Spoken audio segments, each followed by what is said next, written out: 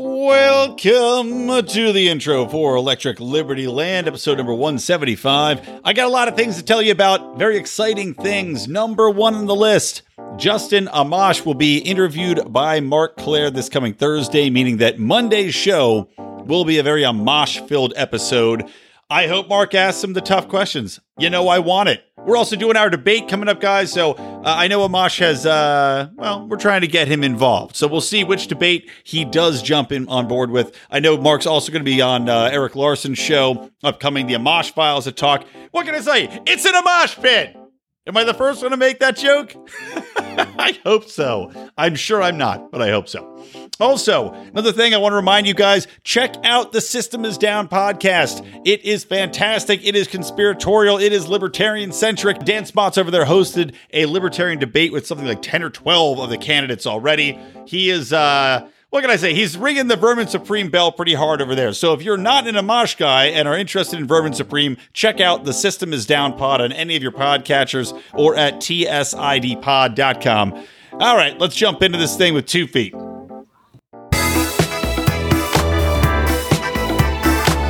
Welcome to Electric Liberty Land, here on the Lions of Liberty podcast, your weekly shot of culture, comedy, and liberty with your host, Brian McWilliams. Yeah. Welcome to the show, everybody. This is Electric Liberty Land 175. All the show notes for today's episode will be available over at I don't know why I said over that way. Probably a mental deficiency. Over at lionsofliberty.com /ELL 175. Now, I do have a special guest that is going to be on in just a minute. One Angela McCardle. Now, you guys may be familiar with her. She has been on Tom Wood's show. She was on a show with Dave Smith. She's been on really getting out there, getting around, slanging that liberty. And now I have deigned it time to welcome her onto my show. But before I get into that, I do want to just do a little bit of an aside, because you heard me talking about the System is Down podcast. I also want to promote our Patreon, where Dan Spots and I do our Rick and Morty reviews. And of course, Rick and Morty just came back on TV. I have called it in the past. I did an episode on how it is, or at least was, the most libertarian show on television. And I still believe that Rick Sanchez is the most libertarian character currently on television. So we do reviews of that, breaking down the episodes. I expose some things. I put a lot of deep thought into this and expose what I think is leftist propaganda versus inherent libertarianism that Dan Harmon and Justin Roiland do have. So anyway, check it on out. Go to patreon.com /Lions of Liberty. Get in there and get involved. Little as $2 a month to join the private Facebook group, and $5 gets you all of our audio content. And it goes up from there, and all the little dingy-ding doodles that you get, they also get attached. So go spend some money. Go spend some of that stimulus cash on us, would you? All right. Now, without further ado. All right. As I promised at the top of the show, I brought in a friend of mine here in Los Angeles, the chair of the Los Angeles Libertarian Party, Angela McCardle. Angela, welcome. Your debut on Electric Liberty Land. How you doing? Hey, I'm doing great. Thanks for having me on. Well, I had to. I mean, now you're slumming it after going on Tom Woods and all these other programs. I mean, I'm insulted, frankly, that just with our friendship, you didn't say, Brian, I'm going to go on Tom Woods. I need to come on your show first so that Tom Woods is getting the sloppy seconds and not the other way around. I wanted to lower myself. I need to humble myself. That's true. And I'm going to do that with your show. Excellent. Thank you. Well, I was going to say you need to be taken down a notch. I was going to come pipe you in the knees like Nancy Kerrigan at the next Libertarian convention or event, whenever those might happen, since the LNC now is what? Do you even know? Like, I think I got an email saying that they canceled all the reservations and now maybe it's in July at a location TBD, right? Oh, I am following it like a dog following a bitch in heat. Yeah. And it hasn't... There's nothing yet, but we're going to know in less than a week. It was canceled. Yeah. And as far as we know, that's because we weren't sure that we would actually be able to have it happen in Texas because of their social distancing policies and whether or not the hotel was going to be able to accommodate.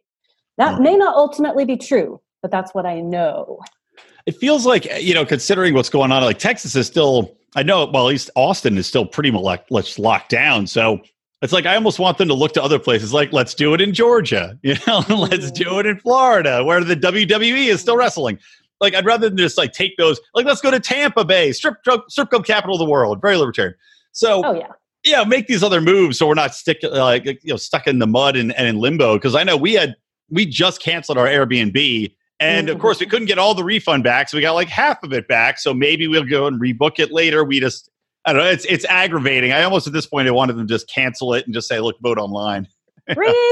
No, we are fighting against that. Yeah. It'll probably be held in Vegas because they're probably going to be able to accommodate us. Yeah, even better. Close for you and I. Yeah. Strippers, hookers, drugs, all the all the libertarian bingo card checkoffs, they got them all. Well, we'll see, because I'm looking forward to that, obviously, as a delegate. I actually got a call from Jim Gray and talked to him, which was nice. I'm sure you probably have spoken to him as well. Very nice man. I liked him. I like his position on the drug war. I'm still exploring some other things. And I know Vermin Supreme, I think, is due to call me soon. But I didn't bring you on today to talk about these rudimentary libertarian convention politics and policies. I brought you on because you were able to go to the protest here in Los Angeles, the Reopen Los Angeles, Reopen America protest, which I also wanted to go to. And my wife sternly told me I was not able to, which, maybe she's violating my personal space and my rights, but, happy wife, happy life. So I catered to her whims and did not go to this protest for the sake of my baby child. Which is not my wife, my literal baby child. So I wanted to talk to you and find out what went on, how many people were there. And I want to hear about the potential counter protest, because as I sent you a link to, I thought one of the funniest things in the world, a counter protest from people under the banner of Refuse Fascism. So were they there? And tell me everything. Okay, let's start at the beginning. So I got on board fairly early as a co-organizer, which was great because then I was able to get picked up by the media. Yeah. So I got to talk about it on Wednesday on Spectrum One News with Alex Cohen, and that spread the word. And in my opinion, it legitimized it too, because I was able to refute a lot of the Trumpy talking points and that narrative. Yeah. So we got there, and honestly, there were only, I don't know, maybe 3 Trump flags. There were plenty of people that had small Trump campaign signs, but their signs were so small, and we made about 30 libertarian and just like apolitical signs in advance that we were able to really effectively drown it out. That's awesome. Yeah, and I saw that when you were posting in Facebook and the messaging there, I thought it was a very smart move, because you definitely do not want to be lumped in as far as Trump, because then you will immediately get discounted. People, like you said, tune you out, be like, these nutballs, rather than people that are concentrating on what's best for the overall populace. What is happening to the civil liberties, and I mean, you look at places like, well, we'll get to Michigan later. Sorry, keep going. Sure. Keep telling the tale. So we set up, as I warned everyone in advance, and I got about 100 inquiries about this thing, by the way, especially after being on the news. It was really beneficial. I got about 100 inquiries, and I told everyone we were going to set up under the trees, not directly in front of the courthouse. So we had our libertarian banner there. I had a cart full of economics literature, Kokesh's Freedom Book, free posters. Half of them said libertarian, half did not. They were just like Reopen Los Angeles, Reopen California. 72 buttons that a good friend worked literally all day stamping, with libertarian slogans and hashtags. They couldn't get to 100, lazy ass. Come on, stamp faster. I ran out of materials, so I should be in charge of the Liberty Factory, but I'm what you got. So I would say, we got there about 11 o'clock. We were one of the first 3 people there. And by 11:30, hordes of people poured in. And by 12:30, I would say we had about 700 people. It was fantastic. Wow. I would have never have thought that many people would have come out. I was saying, in my brain, I was like, okay, this is Los Angeles. The majority of people here are just absolute far left hacks, or they're going to be people that are going to be more of the lower income level that are going to be striking for get rid of rent rather than coming out for Reopen America. But clearly, I was wrong. I thought they would top at about 200. So what was the makeup of the crowd? It was mostly people with American flag gear, Reopen America. I would say that most of them, more than half, were Republicans. Mm-hmm. But we didn't have Republican garb all over everyone. It was just mostly Americana. Mm-hmm. I could just tell because they were all rolling with the few people who had Trump signs. Yeah. But we also had a really good libertarian contingent. I'd say maybe 100 of the people there were probably libertarian, small L liberty people, RLC people, because I'd contacted so many of them. Yeah. And we also had people with signs that said Democrats against Newsom and signs that said, I'm an illegal immigrant. I need a job. I can't get unemployment. A lot of that too. So it was a mixed bag. And then of course, we had one woman standing on a cement platform screaming Wu-Tang through a megaphone. Well, I can't argue with that. I love the Wu-Tang Clan as well. Now, I was going to ask, my follow-up question was going to be how many people, and then what was the racial makeup, because the way the media, of course, is going to try to spin this, and the way Newsom would spin it, and LA, you can just see the writing on the wall is this is only angry white people coming out. The angry white man, even though you, of course, are an angry white woman. But what was the racial breakdown here? If you had to take a glance. It was probably a little more than half white people. Mm-hmm. There were a lot of Latinos because we're in Los Angeles, and like narrative people who cling to the narratives. Like it or not, there are a lot of Latino people who vote conservative. Mm-hmm. There were plenty of Latino libertarians. There were Asian people there. There were definitely a handful of African American people. It was not just all white people. Oh, you know what else was really interesting is there were people with children, families there. Mm-hmm. So that was really interesting to see kids saying, I want to go to school. Kids who were telling me it was their first protest. I interacted with as many people as I could to get really short, like, what's your story? Yeah. And try to tell people I'm with the Libertarian Party. We officially support this protest. So it was a really mixed bag. Yeah, what would you say the response was to that? I mean, was it a good fertile ground for recruiting people to our ideas, would you say? Because that's another thing I want to ask you while we're talking about this. And then we'll get into some of the wacky stories from around the nation. But for me, I looked at this at first and I go, okay, you've got half the people who are going to say, no matter what, I'm scared. The media has conned me into believing that this is the one way to go and government authority is the absolute answer to everything. And I'm also getting paid better to sit on my ass because a lot of people are getting that extra money from the federal government on top of unemployment. And it's actually paying worse to go back to work. So you got that contingent. But I'm starting to see more and more people actually come around and say, this is insane. For the government to do this, to rack this up, to tell us we can't go out, to close the bars, that we have to wear masks constantly. Like, I'm actually having friends of mine that were not libertarian that I've had arguments about coming over to our side. And they're not doing it slowly. They're doing it very quickly and in mass. So, are you seeing a little bit more of that from your friends and, and the feedback from this event? Oh, yeah. I have had friends. I haven't had any friends who were rabidly opposed to it come over, but friends who were sort of on the fence, who were definitely abiding by all of the rules, they're starting to come over because it's sort of, everyone is different. Everyone has different reasons. What I'm seeing is people are just financially getting screwed over because not everyone is getting more money from unemployment. Not everyone got their stimulus check. I know I haven't. We live in Los Angeles. The cost of living here, like if you're making $100,000 a year, you are solidly middle class. You're not even upper middle class. No. You're middle class. And I know my wife and I, we're getting, I think we are getting something. I don't know. I think we're getting it on Wednesday. I actually figured it out. I registered. I was like, all right, if you're giving out money, I'm not going to not take it. Give me my tax money back. So I know we're getting something. I'm not sure what it is, but it's not the full amount by any means. Right. And I'm just thinking for people that are stretched thinner, the people that have no backup income, that may not have savings. We're always told Americans have less than $400 in savings for emergencies. For those people waiting for the stimulus, and that stimulus being maybe $800 for two people, doesn't fucking cut it. No. And on top of that, you have the gig economy. Like I'm 1099 right now. I'm not sure if you're full-time. Probably you are in your position. No. Oh, really? I thought your law firm would keep you all the time rostered. Oh, I'm 1099 because I dodge my taxes. I just don't turn it in.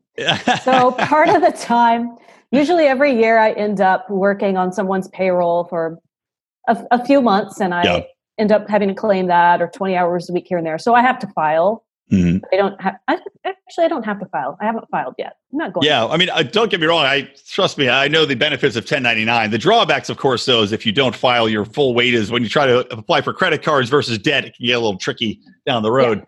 Yeah, absolutely. But yeah, I mean, so if you did, and I'm not sure if you've been working nonstop. I would imagine probably you have been. I've got to think the legal profession is, at least some of it has to be essential. Well, my boss decided, no, we're not essential. So I work from home, whatever. But, it doesn't really matter. So think about this. It depends on what sort of industry you service. So I tend to service people who are filing wrongful foreclosure lawsuits, people who are, I do a lot of eviction defense, real estate lawsuits, which always shocks people who are progressive and they want to scream, oh, you stupid rich white person. I help poor people who are getting evicted. Settle down. But those people don't have money right now to pay a lawyer. Right. Duh, because they are sent home. They've been laid off, and not everybody got $1,200, and not everyone's getting unemployment. There's a long line. There's a lot of problems. Big shock, right?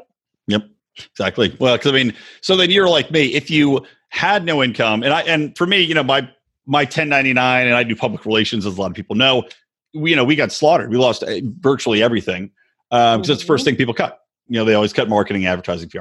Yep. So for me, I said, okay, if I can get in, can I apply for unemployment? And of course, in LA and in most states, or most, California, and in most states, they didn't have a system built out for it. Right. So you're waiting. Thank God my wife had some income. Thank God I had some savings, a little trickle in here and there to pay my mortgage. Otherwise, I would be waiting. I think finally now I might be getting something in like 2 weeks. So I would have been like a full 2 months. What do you do? Oh, yeah. It's insane. So you can see why people in mass in this expensive environment would come out. As to your point, 700 people is fantastic. That's enough people that the government has to take notice. That's enough people that the media have to take notice. Yes. And I know it was Orange County did one. I know San Diego did one. I'm not sure if they did one up in San Francisco. I think Sacramento did one. Huge. Yes. Yeah, massive. So we see this, right? What we were talking about, a couple of these stories I sent through. Oh, tell me real quick, the counter protesters. Were they there? Okay, yes. Yeah. They were there. I don't recall exactly what time they showed up. It was between probably 12:30 and 1. Lazy ass counter protesters, always rolling in late. I couldn't even see from my position the alleged faction of nurses and people like that, because the person, the group leading the charge with giant banners to block off the street was basically the Communist Party. So let me give you a real quick primer on that. It was May Day. So we always have workers' rights union people protesting. There's a march every morning, which is also very close to where I live. It's my congressional district. And they literally have a red march in my neighborhood. It's the Communist Party. So good day to start using a bedpan. Throw that out the window like in medieval times. Yeah. It's a little chocolate rain. So it was pretty peaceful and good vibes until the commies showed up. They had giant banners. They blocked off Spring Street. And it took about 15 minutes, I think, for the cops to get them off. As far as I could see from where I was standing, there wasn't a single arrest. All right, well, that's good at least. I mean, even the commies, I don't root for the police to take too much action. Right. And it's interesting to see. Oh, go ahead. Well, once they cleared them off, there was definitely police tension. And then the cops marched into the street with not full riot gear, but face shields, zip tie cuffs, fire extinguishers. So it really sucked the air out of the room. Yeah. But within about 20, 30 minutes, we had sort of recovered. The cops stayed there. I didn't see Antifa or communists or nurses or anybody fighting the police. They seemed to just disperse. Yeah. I just thought it was so hilarious that a anti-fascism organization, which is probably somewhat tied into Antifa, of all the things you could be protesting, it's people trying to go out and work, people that are being cordoned by their government and forced to stay home, which is fascism. I mean, it's no way around it. This, where the government oversteps civil rights and liberties, suspends the economy, closes down your business, and forces you to stay at home. I don't know what else you think it is, but it's just like when the Antifa people came out against Trump and wanted to, or they marched to take away the guns, and it's like none of these things make ideological sense. If anything, it's like an exercise in irony and hypocrisy. It's like something out of a Saturday Night Live sketch. Actually, not even that clever. Maybe a Kids in the Hall sketch before they all went insanely left wing. And the Kids in the Hall's coming back, by the way. Interesting to see what they do. Oh, that's pretty cool. Well, and it shows that these people have no historical knowledge of their own ideology, because and they'll say, you don't know anything about communism, and I'm like, bro, settle down. I have read more than half of Marx's literature and his letters, and he's repeatedly said, like, don't get disarmed, because that's what you need for revolution is your gun. Yeah, exactly. Did anybody there have guns? Did anybody try to carry? I mean, I know you can get a concealed carry permit in Los Angeles. I don't know. I'm actually not sure. You might probably know better than I do. I don't know if you can open carry at all here, or if you'll get arrested on the spot.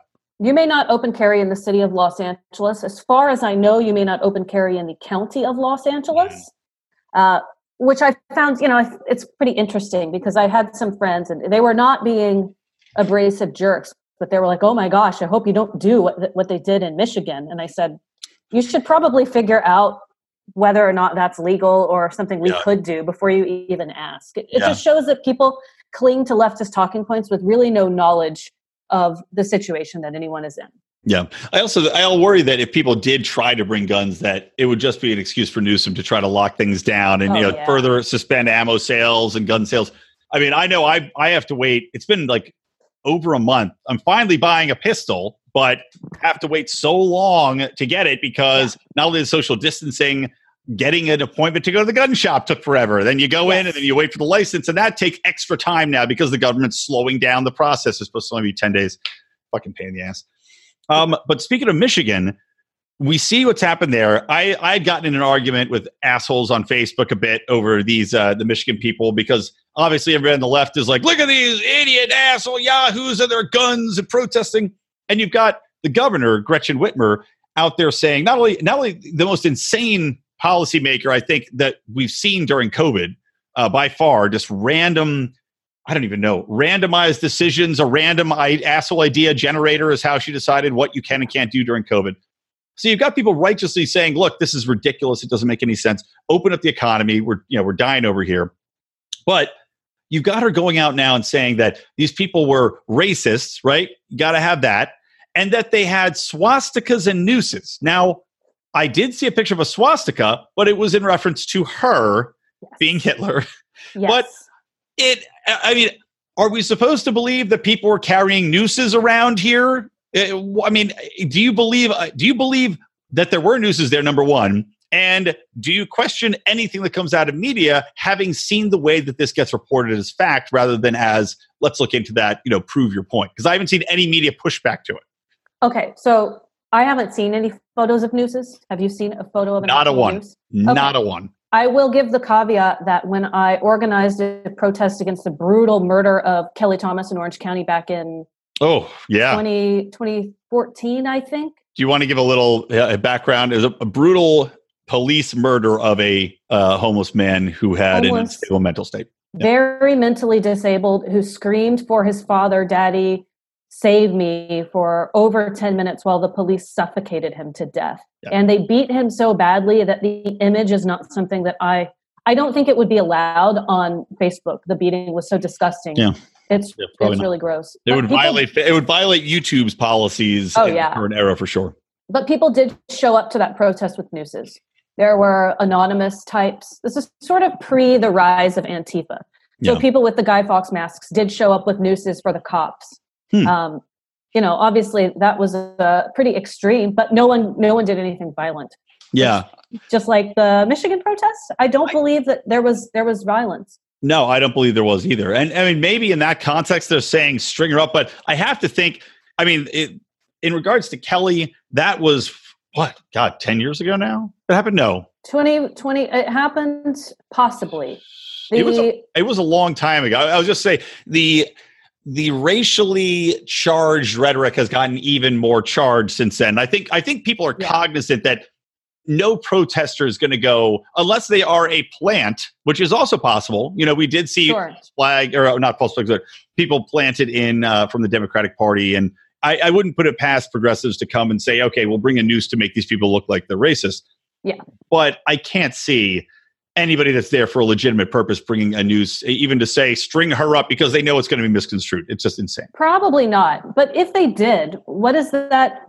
That doesn't say anything about the other hundreds, well, over 1,000 people that showed up to protest. Agreed, We shouldn't judge a giant group of people who are doing something based on one person's actions. Everyone's an individual. And even setting that aside, the group was pretty well behaved. Yeah, I would agree. I would agree.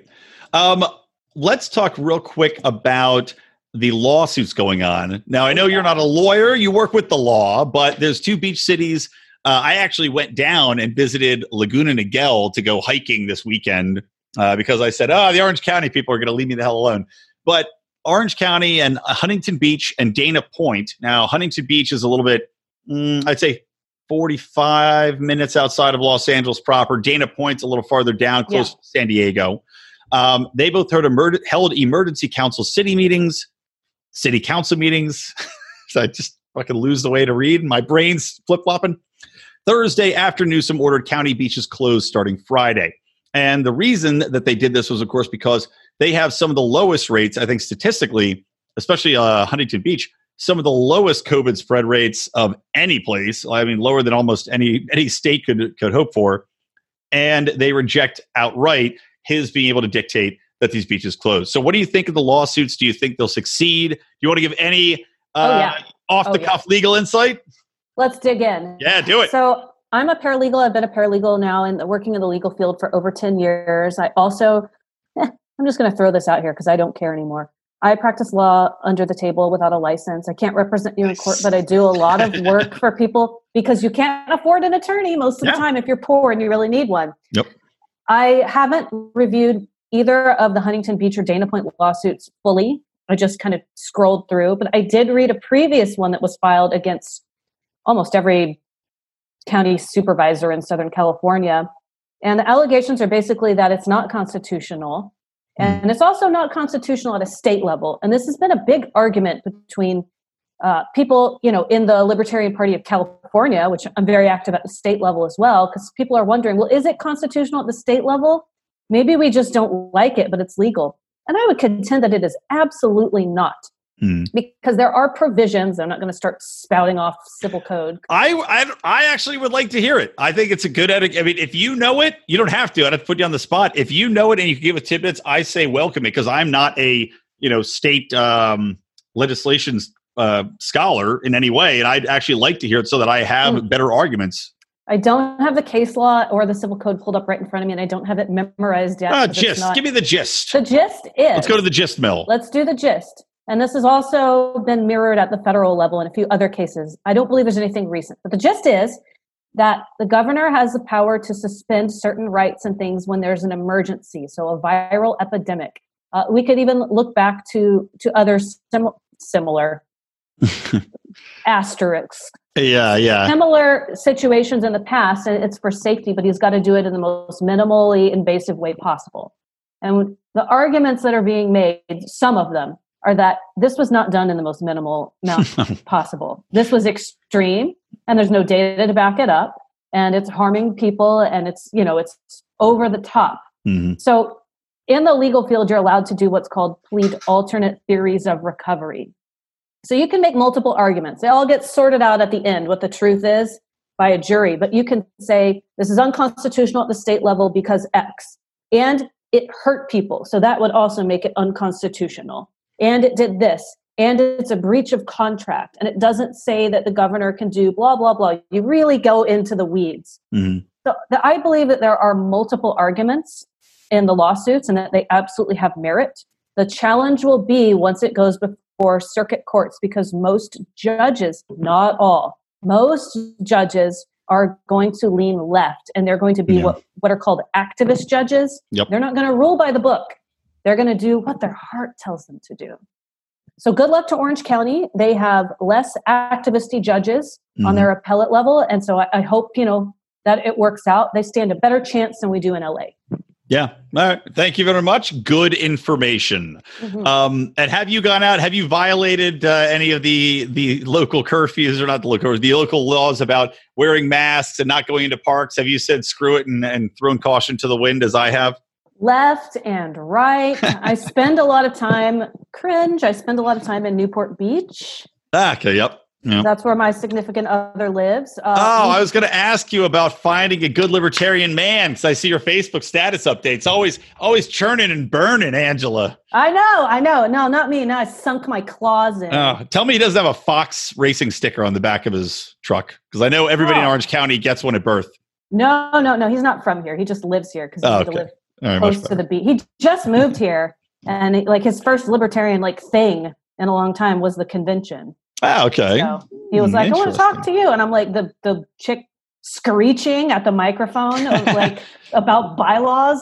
Fine. Whatever gets you off. I love it for a sight. Yeah. Well, good. I'm glad you're going out. It is. And I think you're seeing a lot more of that. You're seeing more people get out there. I think this is the biggest, they're looking at satellite photos and I guess people, certain available cell phone data and heat signatures or whatever, saying that people are getting out. So I think that, as we were talking about earlier, people are being drawn more to the libertarian thinking on this the longer it goes on. And also, people are just getting fed up. And I think it's going to boil over very soon. They are. And, a funny thing that I do is this is my mask, which people listening can't see, but it's completely see-through. Yeah. But there's no rule about what it has to be. You can use a scarf. It doesn't say how thick it has to be. I can't breathe very well in those things. They make my nose run. Yeah. And then people look at me like I'm with some disgusting disease. Oh, you've got coronavirus. Well, no, I just can't breathe in a stupid mask. My wife is we went out walking the dogs around and I don't wear the mask unless I'm going in a store. And that's not because I think I'm going to get sick. I don't care. It's just for other people's peace of mind. But we're going walking the dogs and we're running, jogging in this greenbelt area around us. She's got the full mask on and it's thick. It's like a triple ply. And it's just she's just breathing her own gross breath in jogging. I'm like, I can't do it. Disgusting. So disgusting. Yeah. And look at this perfect transition. What else is disgusting is, just to wrap us back up to the general topic, these mayors, these governors threatening people with jail, threatening to lock them up. And also, I don't know if you had a chance to watch the video I sent you in New York City, but an NYPD officer, basically, somebody was violating quote unquote social distancing. The guy tackles him in a crosswalk, holds him down, and just is kind of beating the crap out of him. Insane. And it's, if we're standing too close to somebody, have we violated the laws of the police? And sting and don't stand so close to me? None of it makes any sense. Cops at the LA protest didn't wear masks. They certainly didn't social distance. They were just like sardines in a can. Yeah. Chit-chatting. Yeah. It's ridiculous. Have you seen how politicians are all clustered together in press releases? Oh, of course. Mask. Ooh, camera time. Ooh, exciting. Well, it's even the people that were counter-protesting, right? I'm sure they were wearing masks, but at the same time, they're saying that they're risking their lives, right? I remember reading this. They said they were risking their lives to come and counter-protest for the good of humanity. I'm sure they were all young and stupid, as most counter-protesters, this type of thing are. That means they were in zero danger. Unless they all had diabetes, unless they all had some sort of ancillary breathing problem, they were not in danger. They were risking nothing. They're risking other people's lives by getting in the way of opening up the economy. It is peak idiocy. And all of the violent police action, just like the guy in, was it San Jose, who was arrested for paddleboarding. Paddleboarding, yeah. Right? By himself, with no one close by. It just shows that police and governments are taking this as an opportunity for a power grab. Yeah. I would love things to go back to normal. It makes me appreciate what I thought I was fighting for freedom for and before all of this crap happened. But I see now that it's going to be a real fight to even just get back to that because the government is so excited about this opportunity they have to keep their boot on our neck. Oh, of course. And it's just like the war on terror or any other quote. There's a reason they're calling this a war, and it's because a war can be open-ended, especially when you don't have a defined enemy. We're fighting a virus that we can't see. We have to trust the modifications. We have to trust the tracking apps. We have to trust Big Daddy government to tell us when it's okay. This is an open-ended war. If there was ever an open-ended war, this is it. So, like you said, there's no reason for the government to give up any power. They're clearly, it was supposed to flatten the curve, right? That was the intent of this. The curve's been flattened. The hospitals are perfectly fine. So why are we not walking around? Yeah, they're empty. Why are we not walking around? Yeah, because now this is even better for the government than the war on terror, because the invisible enemy isn't abroad. It's right here, and it floats among us. Mm-hmm. And it gets in us. It gets in us, too. So it's, It's going to be like ghosts. The next enemy is going to be ghosts. If they're among us, they get inside you, they take control of you. Watch out. Oh, my gosh. I'll give you legal updates about how that can play out, too, believe it or not. People do sue over ghosts. That's good to know. Yeah, another time. I might seek your advice on that soon. Yeah. All right. Anything? What else? Any final thoughts? Like I said, we're gonna do about a half hour. Then I'll do breaking news stuff on my own some tomorrow before the show airs. But any other final thoughts on this, and also anything you want to talk about upcoming that you want to promote either here in Los Angeles or that you're doing personally? Yeah, I just want to remind people to go out, and even if you don't want to be as bold as just trespassing on the beach like I do. Do what you can, do what you're comfortable with. Because even incremental approaches, as long as you're pushing the Overton window in the direction of freedom, it's really helpful. Mm-hmm. And I am planning some sort of protest for Memorial Day weekend. I don't know what day yet, but I'm going to decide that really soon. If you're interested in actual liberty activism, the Los Angeles County Party we have passed a resolution condemning it. We passed a motion saying that we supported the protest. We're making things happen. I'm working on a proposal to take before the city about trying to give small businesses tax breaks during this. Check us out, lplac.us. There you go. Last question. Justin Amash coming in the race. What do you think? Oh, man. I really like Justin Amash's track record. I'm not excited right now based on his interviews and some of the stuff that he's saying in his social media and the emails that he's sending out. It's kind of milquetoast, and it's a little Gary Johnson-ish. How's that? All right, there you go. It's from Angela McCardle. All right, Angela, thank you so much. The chair of the Los Angeles Libertarian Party. I loved having you on the show. I apologize it's taken so long. No worries. Thanks for having me. All right, talk soon. Hey, let's just take a quick pause here in the show so I can ask you a little something. Who do you love? What do you love? Are they people?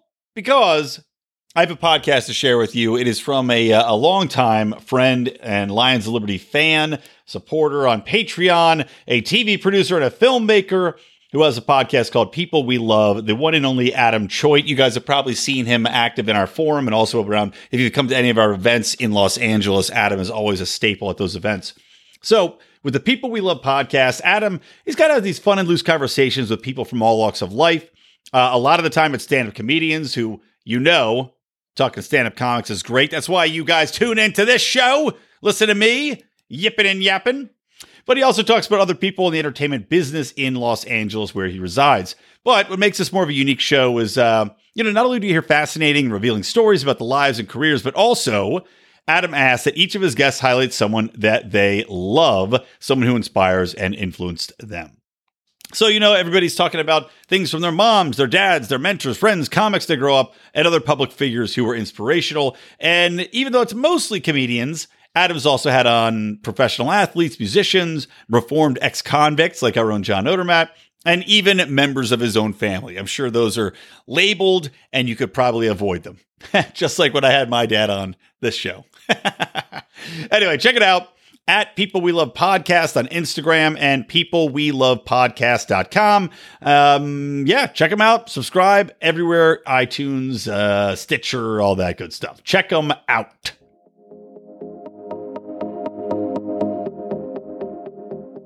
All right, coming back in here. Coming in hot. Again, the show notes for today's episode talking about the protest and all the topics Angela talked about, as well as the things I'm going to hit on here for the last half hour of the show. lionsofliberty.com/ELL175. And I want to hit on a couple more COVID topics before I get into the Michael Flynn stuff and a couple of other things. Now, what's interesting, I saw this article, and I'm going to talk about it in a second, but police came in and seized the guns of a man who was online talking about a Bill Gates 5G vaccine conspiracy theory. So they took his guns and they held him, right? Because apparently this man can't be trusted. He's falling under the red flag laws, which I oppose wholeheartedly. And if you have a conspiracy theory about Bill Gates and 5G and vaccines, well, I guess you got to be jailed. And of course, I don't agree with that. But what's funny is that we've got Bill Engdahl or William Engdahl at globalresearch.ca pointing out things that I was already aware of, but pointing out more associations that I was cognizant of.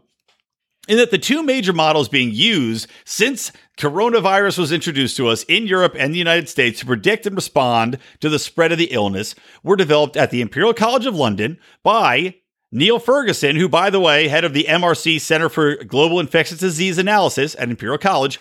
Neil Ferguson, who told us that 200 million or 2.2 million people were going to die in the United States alone from COVID and 200,000 in the UK.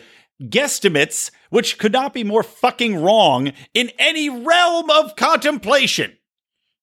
No matter what alternative universe you go to, they're still going to be fucking wrong. And this asshole also, by the way, just resigned and stepped down because, he was caught violating his own social distance protocols, which he recommended everybody take during this lockdown, which has destroyed the economy and put 30 million people out of work in the United States alone. Because he was having an affair. And his mistress came over to his house and he got busted. Ha ha ha ha! Oh boy, irony is enjoyable. And that is some fucking delicious irony. So anyway, this asshole over at the Center for the Global Infectious Disease Analysis, in conjunction with another organization, which is the University of Washington, and their health metrics, the University of Washington Institute for Health Metrics and Evaluation, right? Both of these are relied upon by quote unquote, or as quote unquote experts in their field to tell the politicians what to do. Politicians who are notoriously stupid and ignorant in every possible manner and tend not to know jack shit about anything, especially economics, and not to be expected that they're experts in pandemics either. But at the same time, these experts have been giving us shockingly, staggeringly wrong numbers, and they happen to be in a position to draw billions and billions of dollars in funding from politicians responding stupidly to these scare tactics rolled out. And this, by the way, both of these organizations have a notorious reputation for overstating how bad pandemics will be. They did it with SARS. They did it with H1N1. They did it with everything out there. They always say it's going to be gloom and doom, the end of the world. And then it turns out that just like with this one, it's not. But unlike with every other pandemic that they've warned us about and tried to take these draconian measures, this time around, the government actually followed suit. So anyway, the interesting thing linking these two organizations is that they are both funded by, Bill Gates and Melinda Gates. Yes, they're both funded by the Bill and Melinda Gates Foundation, and both stand to benefit greatly by virtue of millions and billions of dollars in investment, in vaccine purchases, etc., from governments as this pandemic spreads. So these two organizations rely on funding from Bill and Melinda Gates Foundation, which of course is tied in with these vaccines. And Bill Gates has been telling people, he's basically predicting what has happened. He's been, this Exercise 201, not Exercise 201, Event 201, which was a global pandemic exercise which took place only a few months ago, and which Bill and Melinda Gates Foundation, in conjunction with Johns Hopkins and the World Economic Forum, put out this pandemic saying that this thing's going to happen. They wrote the script for everything that's going on here, and we're seeing it play out fairly closely. Now, Bill Gates, of course, is also advocating for people to have the mandatory vaccinations, to have chips put in your hand that can track if you've been vaccinated or not, to have vaccine passports. All of these insane technocratic measures that government seems far more open to going along with than you would hope that they would, and which everyday citizens are rightly questioning and should be terrified of. But isn't it a fantastic coincidence that these two organizations in the UK and in the United States both put out wildly inaccurate claims and wildly inaccurate models projecting that we're going to have some sort of massive society-ending circumstances take place when they both stand to benefit majorly by government spending, by investment in the Bill and Melinda Gates Foundation, which they then pass through to these two organizations. I mean, incentive's a hell of a thing, is it not? Then on top of that, right, you've got these clear connections between these organizations, clear incentives to make money, clear incentives to spread misinformation, to get everybody to sign up to get vaccines so they can be tracked. And you've got Bill Gates on record saying they should be tracked and we should put chips in people's hands to do so. And then in San Diego, you have a guy, California man, right? He's trying to buy some ammo for his guns, and he was denied because they obtained a gun violence restraining order against him. So there you go. Don't tell your friends and family if you have plans or if you have any sort of doubts about Bill Gates, because those assholes will go and turn you in. But he said he's going to plan to arm himself during the COVID-19 pandemic, which makes sense. I'm also arming myself. I'm supposed to get my pistol in the 10th. But he says that this whole thing is an elaborate hoax to scare Americans into vaccines that made people trackable through 5G towers. And he became mad when they denied him a purchase of ammunition, so they jailed him for psychiatric evaluation for 3 days. So, as you can see, a little bit of a double standard here, wherein you're not allowed to have a conspiracy theory. You're not allowed to voice a conspiracy theory, which seems to be very well based in actual facts. Number one, that Bill Gates is advocating for this sort of thing, and real life scenarios that we literally saw them planning out months ago under this Exercise 201, global pandemic. What would happen? Oh, what would happen? We don't know. We're just guessing. God, it's ridiculous. So I hope that man is now free, walking the streets. I hope he can get himself a gun and ammunition, anything else he needs to remain safe against Bill Gates. I know I can't wait to get my gun to stay safe against Bill Gates and his vaccination craziness. One more COVID story, just real quick. The head of a very well-respected hospital in Pittsburgh, the UPMC. The hell does that stand for? What an annoying story on Pennsylvania Live. UPMC, I think that means University of Pittsburgh Medical Center. It's in Pittsburgh. This guy's a doctor. Anyway, he says that because this death rate is so unbelievably low, and as he said, it is about 0.25%, way lower than the 4% projected, well, we're going to go back to normal. We're not going to keep people from going to the hospital. We don't expect a giant jump. So, I mean, why wouldn't you? If you're a doctor, if you're in a hospital situation where you're not in a hotbed, and even in New York City, their cases are dropping, they're sending away the naval ships. If you're in all of these other hospitals all around the country, we're in now, even though I might not like the way you make money, I might not like the way you operate with a lack of transparency, I might not like the way that the government pays you out with Medicare and Medicaid and how you're incentivized by insurance companies to bill people more, not less. I may not like any of that. But at the same time, I don't want our hospitals to start failing all over the place. Now, that being said, I am for them failing in a free market environment. But of course, we don't live in a free market environment at the moment. We live in a very COVID, dictatorial, technocratic, authoritarian, and I don't know, straight out fascist government right now, or a fascist economy wherein we are being told what we cannot do with our economy, what can and cannot be open with our economy. So this isn't free market as you would take it. So under these circumstances, why would these hospitals stay open, limit the number of people coming in, and honestly kill people because people are not getting cancer screenings? They're not going in to get screenings for any number of, maybe diabetes. I was talking about this last episode. All these people are going to get killed because hospitals are not admitting patients to get the routine screenings are coming in. People aren't going in for fear of catching COVID or for fear that they won't be able to be seen during this quote unquote epidemic. So they're staying at home and getting sick and dying off of other things. So good on this guy. What's his name? Dr. Donald Yealy saying, look, enough of this crap. We're going back to normal. Come on in. If you're sick, come in. We'll treat you. Good on you.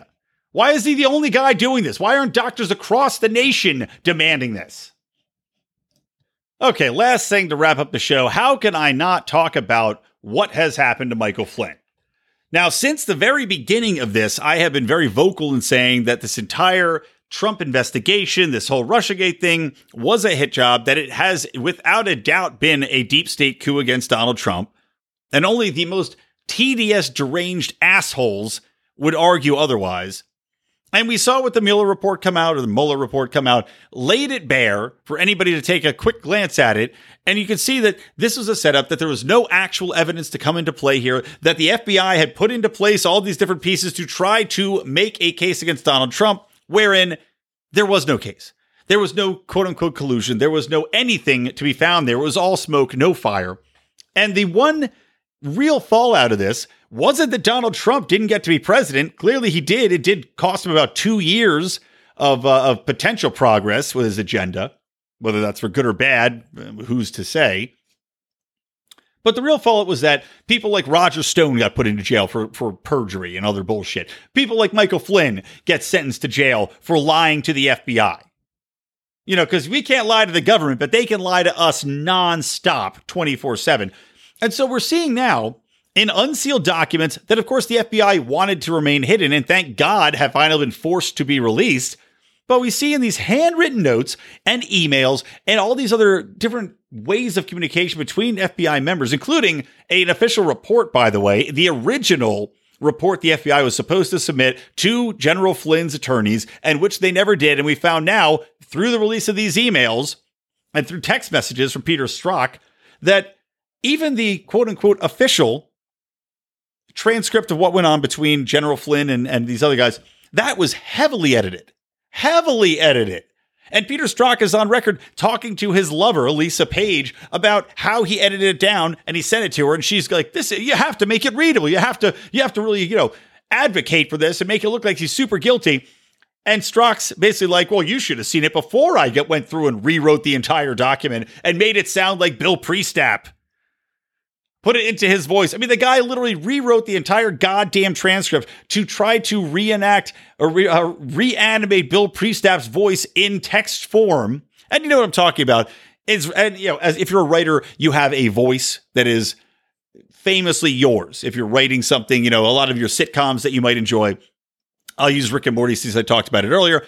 It has a very specific way of speaking. Every character has its own cadence. Just the way things roll out are very specific. Of course, people talk in that manner as well. If somebody is going to write a transcript of me, it would have a hell of a lot of cursing in it. It would have some very bad jokes, and it would go very quickly with a lot of commas and not a lot of periods. James Joyce style, baby. So you have Strzok literally trying to recreate his boss's voice in what he is totally rewriting. It's like a manuscript that you hand over to a ghostwriter, and then they do their best with it to paint the picture that they have in mind rather than what you want to actually go out into the world. Now, that's not to say Bill Priestap is innocent, because one of these handwritten notes, the biggest thing really that this handwritten note revealed was that Bill Priestap's got these notes written down that say, "What's our plan of attack?" And I'm not going to go verbatim here. I've linked to the articles. Actually, I'll open it up. I don't know why wouldn't I? But they've got these handwritten notes that Bill Priestap, in his own handwriting, has spelled out what their plan is and their questions. For example, here's the one that is really highlighted in a lot of coverage. "What is our goal? ? Truth/admission, or to get him to lie so that we can prosecute him or get him fired? ? So, of course, they're going in not with this man's innocence in mind, not with, we're just going to sit him down and question him. And they told him, you don't have to worry about anything. We're going to come in and just do some routine questioning. He's like, "Okay, I don't need my lawyer." No, you don't need a lawyer there. Don't worry about it. Then they get in there, desperately try to get him to contradict himself, which he did by misremembering, not even outwardly lying. And the two FBI agents that went in there to actually question him in the initial session went in. They questioned him. They said, "Nah, we don't think he was lying." But then they go in, try to get him to flub up, try to get him to misremember, which he did. They try to use the Logan Act on him, which is a absolute joke. I mean, it's like you're seeing these things play out with such an obvious agenda to get after Trump and to get after anybody associated with Trump, and to keep it obfuscated from the general public, from the president, from the media, from anybody that might want to question what's going on here or what this agenda might be. And, they even mention in some of these emails, well, we have to protect the institution. Now, the institution doesn't mean the presidency. It doesn't mean the United States. They are specifically talking about the FBI. So they want to make sure that they do this dirty work to try to fuck this guy over. And they want to protect the image of the FBI because God knows our media, our politicians bend over backwards to kiss the ass of the FBI. And maybe that's because they've got a million ways to get back at you. I think Schumer said it or Schiff said it in regards to the deep state. Maybe that's why they're kissing ass, but we're seeing this quote unquote institution for what it really is, which is a complete sham. A biased political machine that works regardless of what politicians, what elected representatives, what the will of the people might be, on its own agenda and on its own whims, and only gives a shit about controlling the narrative, getting its goals done internally and making sure that the general public still views it as this bastion of good and truth and, all the fine, hard-working men and women out there, even though it's full of liars, shills, and fucking thieves. And not only this, but we also see during these transcripts, it comes out that Flynn never wanted to plead guilty. What ended up happening was that agents threatened to throw his son in jail and threatened to dig something up on him. And that's why he said, okay, fine, I'll admit to it. And take this, take the plea for perjury or whatever it might have been. So these scumbags not only lie, cheat, and coerce him into basically, they set a perjury trap for him. But after the perjury trap fails to really get the job done, then they threaten his family. That's your FBI. This is who we're supposed to pretend is looking out for the best interests of the country. I want to see McCabe. I want to see Comey. I want to see Strzok. I want to see all these people thrown into jail. It'll never happen. I know William Barr is probably going to look into it. I hope that there at least are trials. But we'll probably see a slap on the wrist. We'll probably see these assholes sent off to a white-collar prison for 2 weeks. Home arrest, full pension, home arrest. You can still be on CNN from your couch on Zoom calls. Justice is not for the outsiders that are not part of the deep state. Only the deep state gets the true justice of being able to do whatever it wants and be able to go out, break social quarantines, go to the beach, go into Costco and not have to wait in line. So just absolutely amazing. So I'm excited to see more of this come out. And I have to think that once this, there's got to be a trove of stuff they're going through. And every day it seems like more is leaking out. So I'm excited to see the damage done to the FBI's reputation. I'm excited to see General Flynn get some justice. And again, I don't know what he's done in his past, but I just know in this instance, the man was wronged. He needs to have justice. He needs to be repaid for all of his fees, which of course the FBI is just paid for our tax dollars. That's the thing that really rubs you too, right? These fucking bastards go in, screw this guy over. He spends hundreds of thousands of dollars on lawyers and defense and everything else. They wrongly persecute him in this perjury trap. And now what's going to happen? Oh yeah, all his hundreds of thousands of dollars in lawyer fees are going to be repaid from the taxpayers. All of the millions of dollars he'll probably get on top of that, at least he should try to get it in a civil suit to try to get some money for the time and pain and emotional trauma and jail that he's endured. That's coming out of our pockets. These FBI guys really stuck it to us. On top of that, watch, at the end of the day, we're going to have $4 trillion in new debt from people paying out with stimulus payments. And on top of that, add on a few million for General Flynn for what the FBI did to him. Just fantastic. Add on to that debt, man. Let's see. Last things last. You actually had a Hillary Clinton campaign staffer, fairly high up, call them out for the absolute hypocrisy on supporting Joe Biden through all this, despite the allegations. Very entertaining to see the party turn on itself. I also saw that Stacey Abrams is advocating. Of course, Stacey Abrams is Joe Biden's. People are saying she's the presumptive VP pick. I don't know. She's a fat idiot. I don't know why he would ever pick her. I think it would be an absolute ridiculous pick. There's better black people to pick because they're saying he has to pick. Actually, I saw a quote that said he has to pick a woman, but she doesn't have to be black. That was from one of the, I think that's the leader of some black caucus. I don't know. Does she have to be a woman? Can you pick a black man? And it's got to be black or a woman. That much we know. But anyway, Stacey Abrams is now really stumping to expand the use of vote by mail and ballot harvesting. I've talked about ballot harvesting on the show before. It is absolutely one of the greatest threats to the voting process. If we're supposed to believe in democracy, which of course I don't, but it is our current system of getting things done, despite the fact that we are a republic. If we're supposed to respect democracy and respect this vote, ballot harvesting is the greatest threat because we already saw it play out in some counties here and in Arizona. And where ballot harvesting is allowed, all that happens is you have activists and advocates go out, find homeless people, find old people who don't know what the fuck they're doing, or find anybody that's not going to go out and cast a ballot, really. Fill out a ballot with them, get their signature, and then they can either go back, put in a false one once they have their information, social security card, all that other shit that you need to fill out for your ballot application. I don't know. I've never mailed in a ballot, so I'm not sure exactly what you need. It's probably a very low standard if the Democrats have their way. But you go to these people, you tell them you're filling out the ballot, you talk them into voting for your candidate, or if not, if you don't like what they voted for, you just throw it in the fucking trash. I mean, are we really supposed to believe that the people going door to door specifically because they want to turn X, Y, and Z blue or maintain a blue control or a red control are really just, they're in their heart of hearts, they're the most honest people in the world and they're not going to toss out the ballots that go against them? It's the most fucking naive thing I've ever heard in my entire life. So absolutely not. No to ballot harvesting. No to vote by mail. No to any of this. And then last thing, the Pulitzer Prize just lowered its own standards again by giving a New York Times essayist a Pulitzer Prize, which falsely claimed that the American Revolution was fought to preserve slavery, saying that some of the people were in there to, some of the people I'm sure were there to preserve slavery, but the American Revolution was not fought primarily to protect slavery, as this woman, Nicole Hannah Jones, claims in an essay titled "Our Democracy's Founding Ideals Were False When They Were Written. Black Americans Have Fought to Make Them True."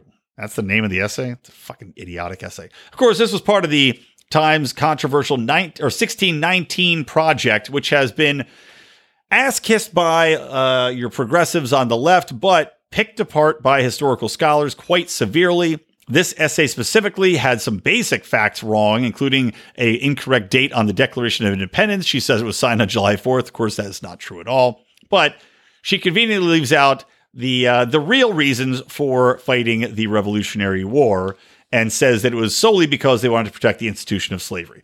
This has been attacked by every single historian. It is pure fiction.